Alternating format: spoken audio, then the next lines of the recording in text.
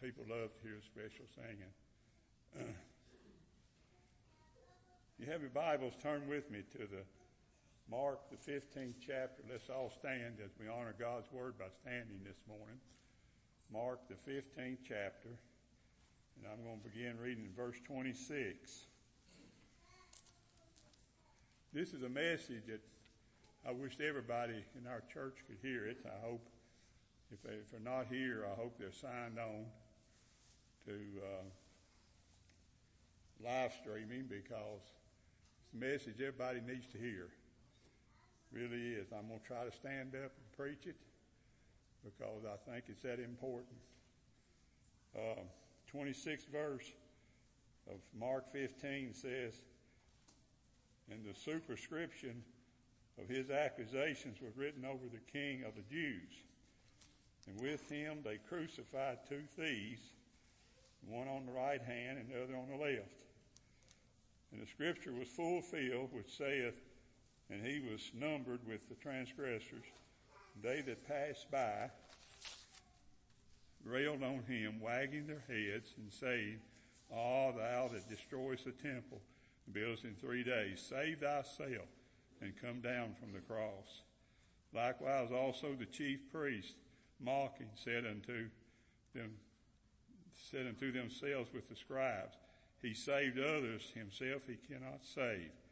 Let Christ, the King of Israel, descend now from the cross, that we may see and believe that they that were crucified with him reviled him." Gracious Heavenly Father, we thank you for this day. Thank you for the reading of your word. Thank you for those that have come out this morning. We're thankful, Lord, that they're in the house of the Lord here. Pray, Lord, that you'll let me preach this message, and let me preach this message in a way that maybe people will understand it. Thank you for everything, Lord. In Jesus' name I pray. Amen. Thank you. You may be seated. The title of this message this morning here is the title of it, What is an Unbeliever? Now you're going to be surprised. Some people are going to be surprised at this. What is an unbeliever? We talk all the time about what a believer is. Well, I'm going to talk this morning about what is an unbeliever. John Ellerton described him, talking about Christ. John Ellington described him as being throned upon the awful tree. To the believer, the crucifixion was the death of the Son of God as our Savior. In the eyes of the unbeliever, this crucifixion was foolishness. It was an unbeliever who said, Let Christ, the King of Israel, descend now from the cross, that we may see and believe. Verse 32. There's a lot of things that we're looking for. Brother Sam prays every Wednesday about why people aren't coming to church now. And it really gets to me because I wonder the same thing. You know, I remember when cars only had 3 speeds of gears on them. I remember when you shifted to first gear, that's what you took off in. You shifted to second gear, and then you shifted to third gear, and that was it. Then they came out with the 4 speeds. And they came out, I know that I had a 60 Chevrolet that only had a 3-speed shift on it. And I bought me a Hurst 4-speed and put on it. And we had 4. It didn't help it none, but it still looked good. But anyway, you know, I think today we have a people that have just about taken the shift of going to church out of their vehicles. You say that again. I think we have a people today that's just about taken their shift that says go to church out of their cars. Now they're back down to 3 speeds. And the 1 speed says we're going to go to the beach. 2nd speed says we're going to go to the mountains. third speech says we're going to go here and go there. And, but don't say anything about going to church. Sad. In the eyes of the unbeliever, this crucifixion was foolishness. It was the unbelievers who said that Christ, the King of Israel, descend now from the cross that we may see and believe. It was not the nails that hanged him to the tree. You hear that all the time, you know. Used to be signs up out here everywhere talking about 3 nails. Well, I'm not sure that they wasn't more than 3 nails, but anyway. It wasn't the nails that hanged him to the tree, but it was the love he had for his elect children. That's what hanged him to the tree. He was called by many different titles. He was called Christ, the King of Israel, in verse 32. Even this was said in mockery because they knew he called himself a king. They were mocking him. He said he was a king. They said, well, we're going to make you a king. We're going to hang you and show that you're not a king. So it was mockery because they knew that he called himself a king. He called himself the Messiah, the Lord anointed. When they mocked, they spoke the truth, for he was all of that he said he was. They thought they were mocking him when they said that he called himself the Messiah. He called himself the one that came to die for me, the one that came to die for you. He called himself that. The Lord's anointed. When they mocked him, they spoke the truth, for he was all of that he said he was. He called himself the King of Israel. It was very hard for the unbelievers to believe that the king could be so despised and so rejected. You got people like that today. I mean, when you talk about Jesus being despised, they say, why would anybody despise him? What did he do?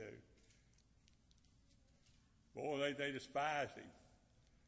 They despised him. They despised him enough that they hanged him and they let Barabbas go free. They despised him. They despised him. It was the wise men who were so ignorant when they came and said, where is he that's born of the King of the Jews? Where is he? It's not him. Where is he? That's not him hanging there.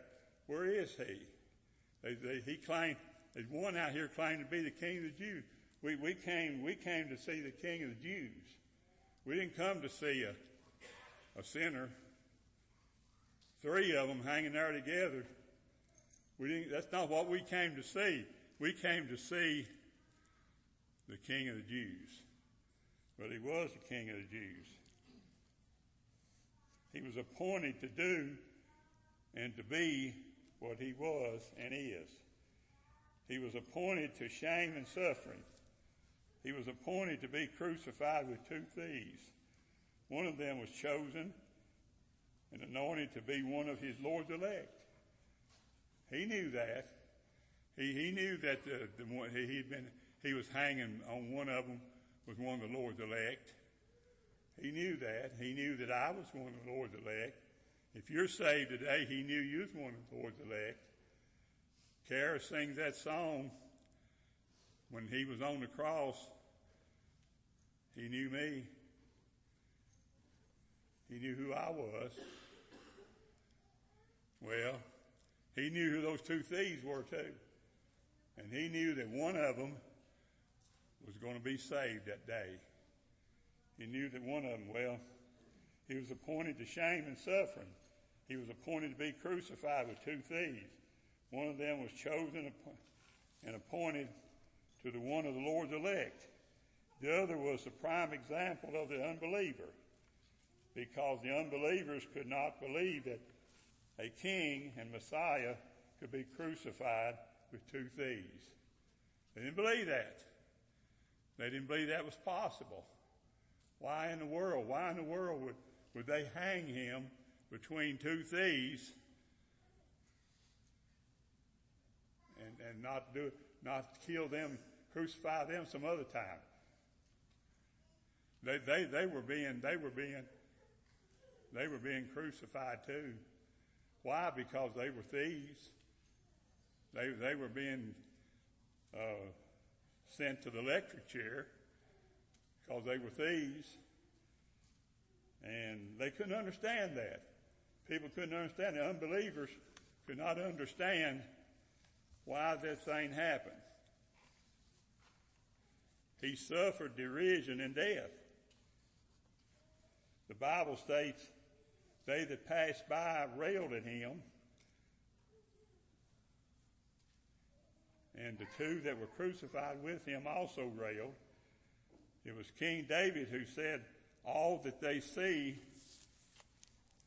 me laugh me to scorn. Now David was a type of Christ, and he said, all that see me laugh me to scorn. They shoot out the lip, they shake the head, saying, he delivered him, seeing that they delighted in him. Psalm 22, 7 through 8. He was made a deal. They said, we'll make a deal with you. You come down. The unbeliever said, descend from the cross that we may see and believe. They want to make a deal with him. If you want us to believe, you come down. But he's saying, if you want to believe, you believe that I'm up here. You believe that I'm up here for a reason. He didn't say anything to them. He just let them mock him. They'd already spat up on him. They'd already whipped him. They'd already beat him half to death. They'd already dragged him. They've already saw him have to carry his own tree that he was going to be hanged on. But they want to make a deal with him. They said, come down and we'll believe. Come down and we'll believe. But what does he have to do to have people believe today that it's important to be in the Lord's house? What do you want him to do? I'm asking you today, if you're out here and you're not coming to church, I want to ask you, what do you want him to do to get you in church? What do I need to do to get you in church? What does anybody out here need to do to get you in church?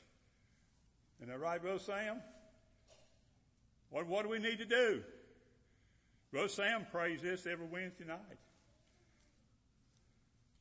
Every Wednesday night, Brother Sam prays that I don't understand why people can't come to church. And it is pretty sad here on Wednesday night when it's only 10 or 12 people here. Out of probably near 50, around 50 some. Only 10 or 12. What's wrong? What do we need to do? What do I need to do? Do I need to try to stand up here and preach? Is it because I'm sitting down that you're ashamed of me? I see a lot of other preachers have to sit down. Now, I'll try to stand up if that'll stop you from being ashamed of me. Is it because I cough sometime during my message? I ask forgiveness for that. I know I shouldn't do that. I know I shouldn't do that. I went to the doctor this week, and he said my throat was still sore, still red. He took me out of my bed and made me sleep in a chair now. He said one of the reasons why that your throat is staying sore is, he said, you're sleeping at night, and he said you're gathering all that junk that comes out of your head, out of your sinuses, all lodging in your throat. He said it's keeping your throat sore. He said that's the most sickening stuff you can have, is when that stuff comes out of your sinuses and hangs in your throat. He said the only way you can stop it is start sleeping in your recliner.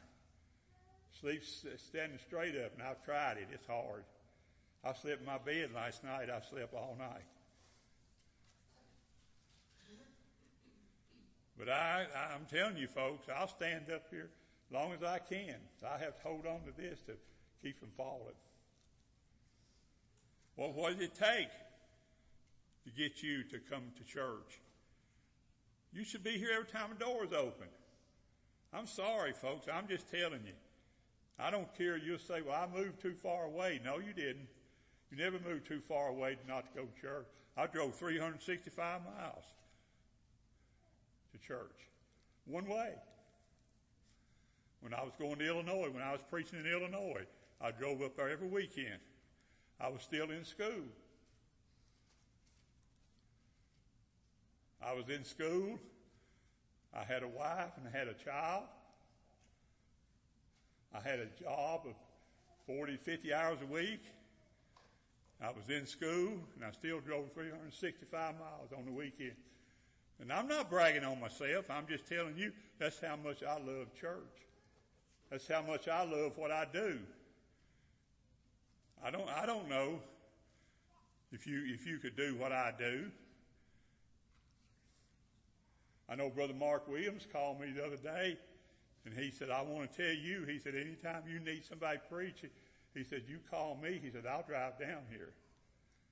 He said, if you want to rest, he said, I'll drive down here and preach a while. What do you think about that? He said, I'll drive down there every Sunday and preach for you whenever you need me.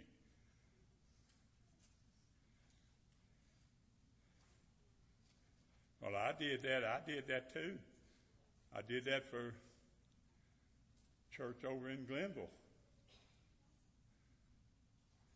Drove over there every Sunday afternoon, every Sunday night and preached for them for a year and a half.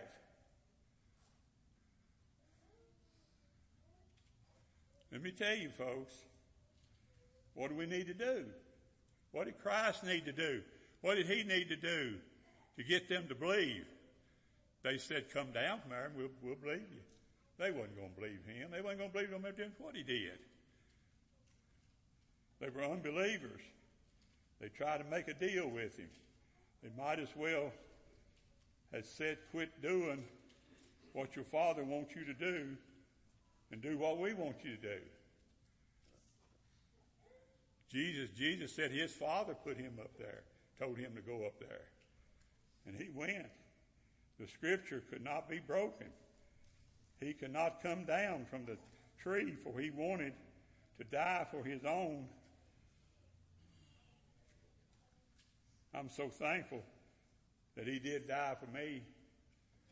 I'm thankful he died for you. And he died for all you not here today.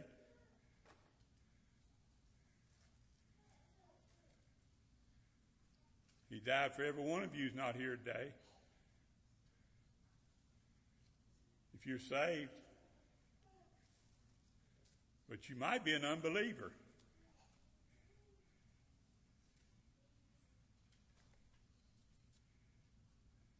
Like the old boy up there in Kentucky. His mama was dying. And everybody was standing, all her kids, she had about 10 or 12 kids. All the kids were standing around the bed. And she had one boy that was a little idle in his head. He had some problems. And his mama was on her deathbed. This is a true story now. Mama was on her deathbed. And she said, told the rest of the kids, if it wasn't for so-and-so, I wouldn't mind going. He said, I'll go on, Mama. Said, I'll be all right. He said, you don't have to worry about me. She said, I wouldn't mind going if it wasn't for him. He said, go on, Mama. He said, I'll be all right.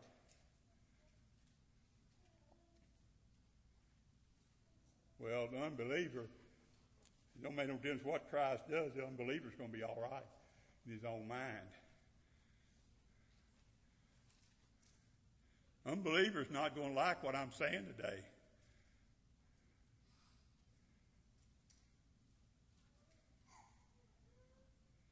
The unbeliever prefers a crossless Christ. Why? The death of Christ reveals their guilt.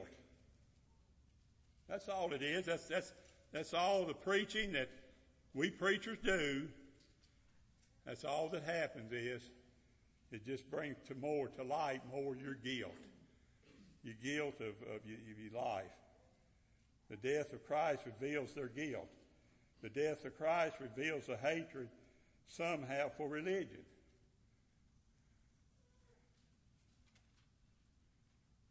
Do we hate religion that much? That we'd rather be somewhere else today than be here at church? Or Wednesday night and we'd rather be somewhere else Wednesday night and be at church. I know people work on Wednesday night.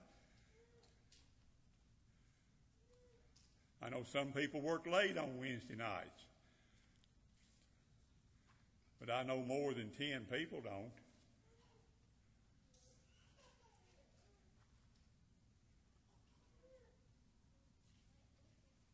Death and resurrection are only in the Christ who died on the tree. That's the only place you're going to find it. He left his church here for one reason, and I started to get into that, and I said, no, I'll never finish today. Why did he build a church? Because he wants to meet with us. He wants to meet with us. We may not want to meet with him, but he wants to meet with us. The unbeliever says, well, I'll meet you some other time. I told you it wasn't going to be good. The unbeliever said, I'll meet you some other time. I can't meet you tonight. I got something I got to do. I got my excuses. Everybody's got their excuses, Brother Sam. Everybody's got them. You think I don't talk to people? I do talk to them.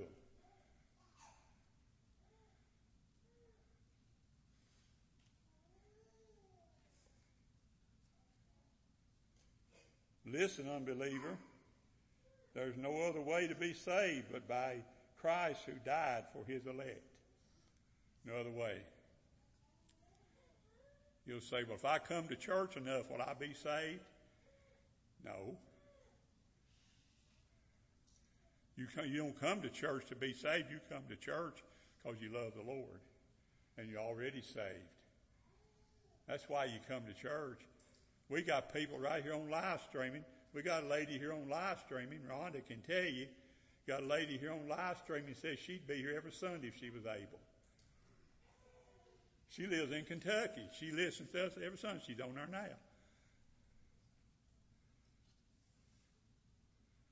She listens every service. She says, Paul is my preacher, and said, Lanmark Baptist is my church. She said, I'd be there every Sunday if I could get there.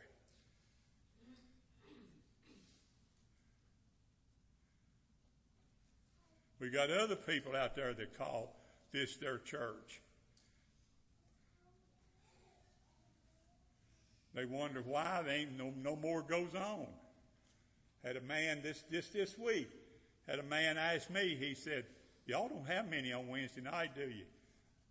I said, why you say that? He said, because ain't nobody singing. They listen. They listen. They do. You can get mad at me if you want to. I don't care. I'm 78 years old. You get mad. I'm doing right today what I've been doing for 56 years, going on 57 years. Soon we'll be 57 years. Long time.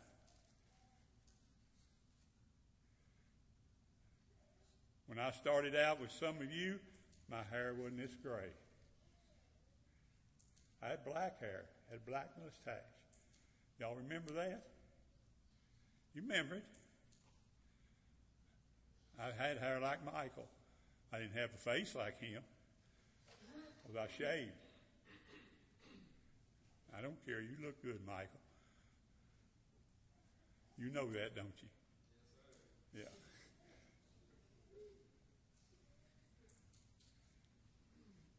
Everybody thinks I put something on Facebook this week. I said, my pastor, I was telling some lady here, I said, you're killing your pastor. It just kills me just to look on that Facebook and see what she says she's walked. And I believe her. I try to figure out them scales there, everything. I can't figure that stuff out. That makes me sick trying to figure it out.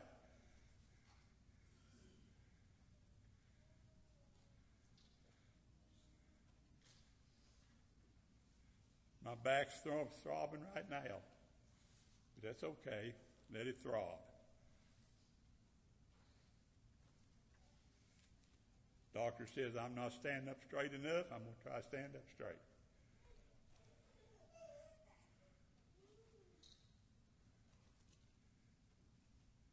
What's it going to take? What's it going to take to get you here every week? Out there, if you're listening out there, what's it going to take?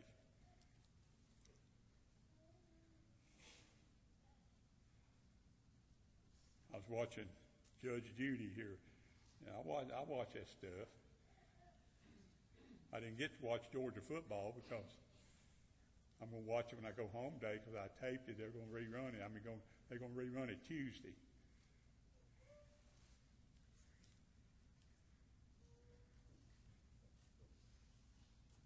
I watched Judge Judy. Judge Judy says the same thing. She said, what's it going to take to get you to start acting right?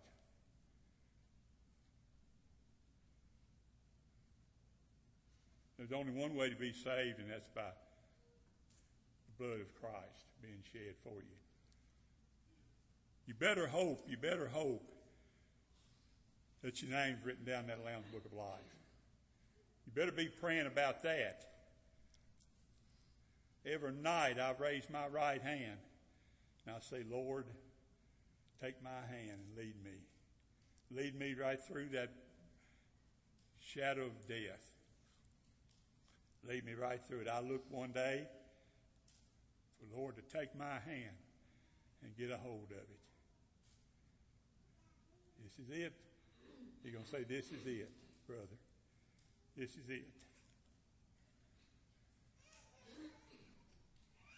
He's going to take my hand. He's going to lead me through that shadow of death.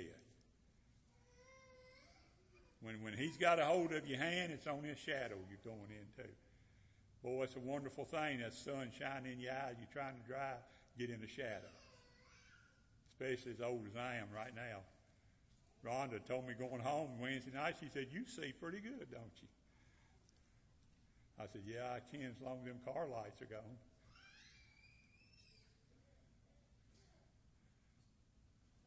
I'm blind. I can't even see some of you on the back road right now. Jonathan says, I'm glad you can't see me.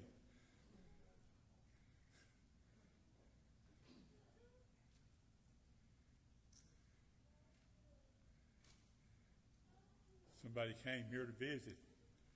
They said, I see you got a lot of back row sitters.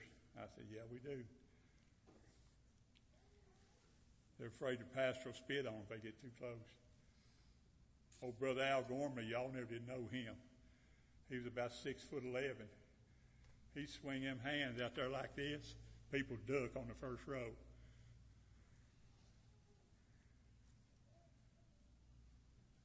Big old hands, old long arms. He'd swing out. Everybody knew Brother Al Gormley. Knows what I'm talking about. You met him, didn't you? Brother Joseph. Big old man.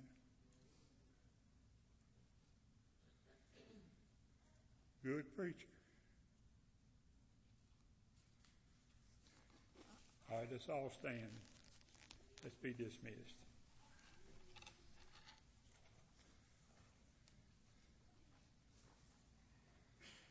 Brother Sam, will you dismiss us?